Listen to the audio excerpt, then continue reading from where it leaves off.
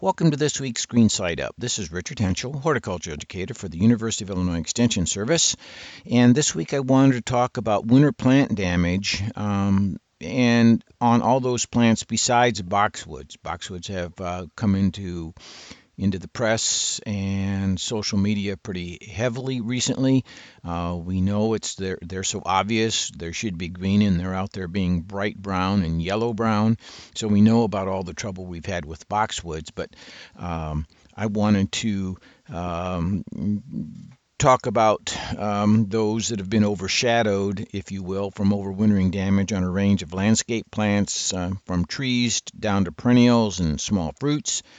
And the first thing I really wanted to talk about was winter hardiness.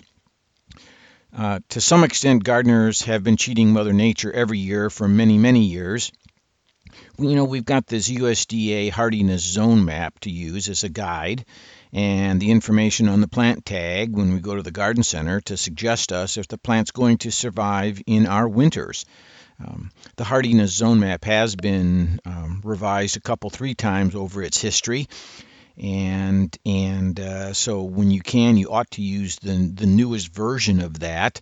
The changes really reflect just long-term weather patterns over many, many years.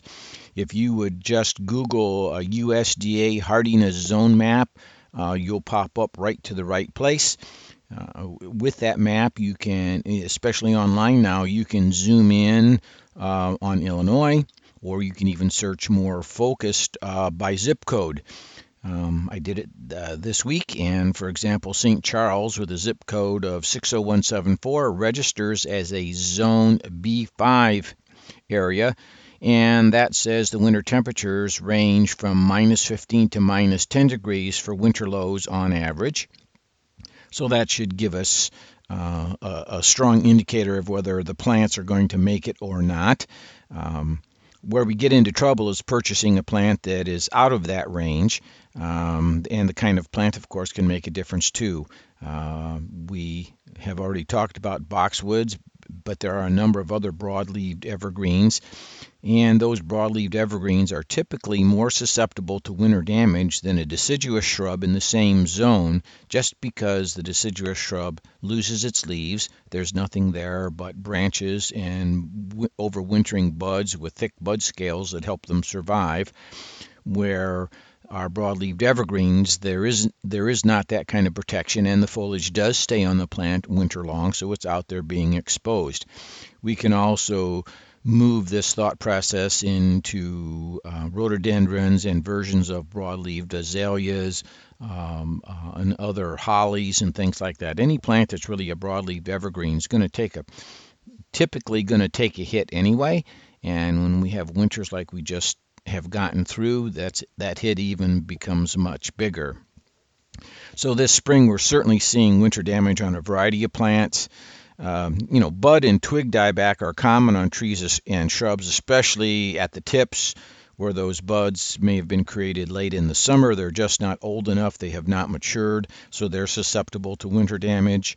Yellowing and needle loss on yews and larger needled evergreens can be seen right now, and this is needle loss outside of the fact that most of our needled evergreens are going to lose one whole set of needles, the oldest needles on the plant anyway. That's a natural phenomenon we see in a year. We are typically going to notice a loss of bloom show on forsythia, ornamental pears, flowering dogwoods. These are pretty much the common kinds of things we would expect to see. This winter, that loss may move farther into the plant, and you may see total twig dieback in areas, stems dead, and the loss moves farther in towards the major structure of the tree.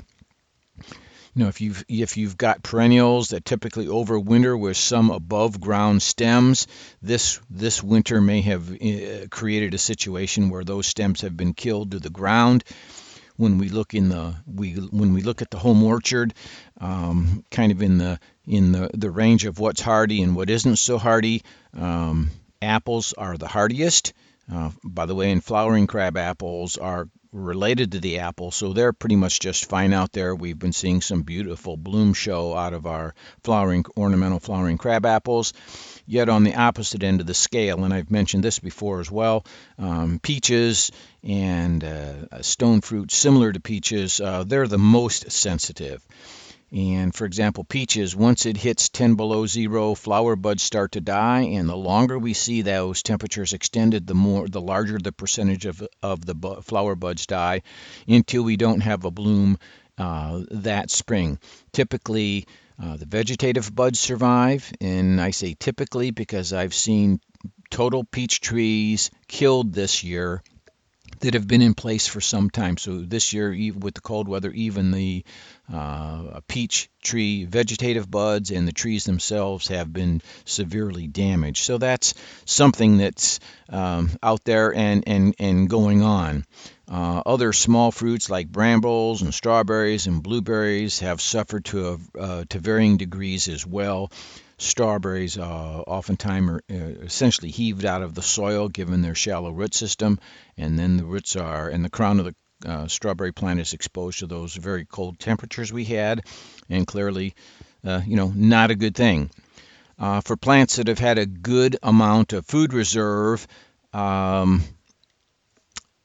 they can replace those lost buds given time. So it's, if you will, here mid-May. It may be to the end of May or even into the middle of June before we see any growth on what appears to be a totally dead plant right now. You can investigate, scrape a little spot on the stems and see. You should see a good green, dark green kind of moist color in the cambium there. That says the plant's alive and it's doing its best to create new buds that will come out later in the season. So that would be a good thing, but we won't know, as I say, until sometime towards the end of May here, or even into early June or even mid-June before we know that.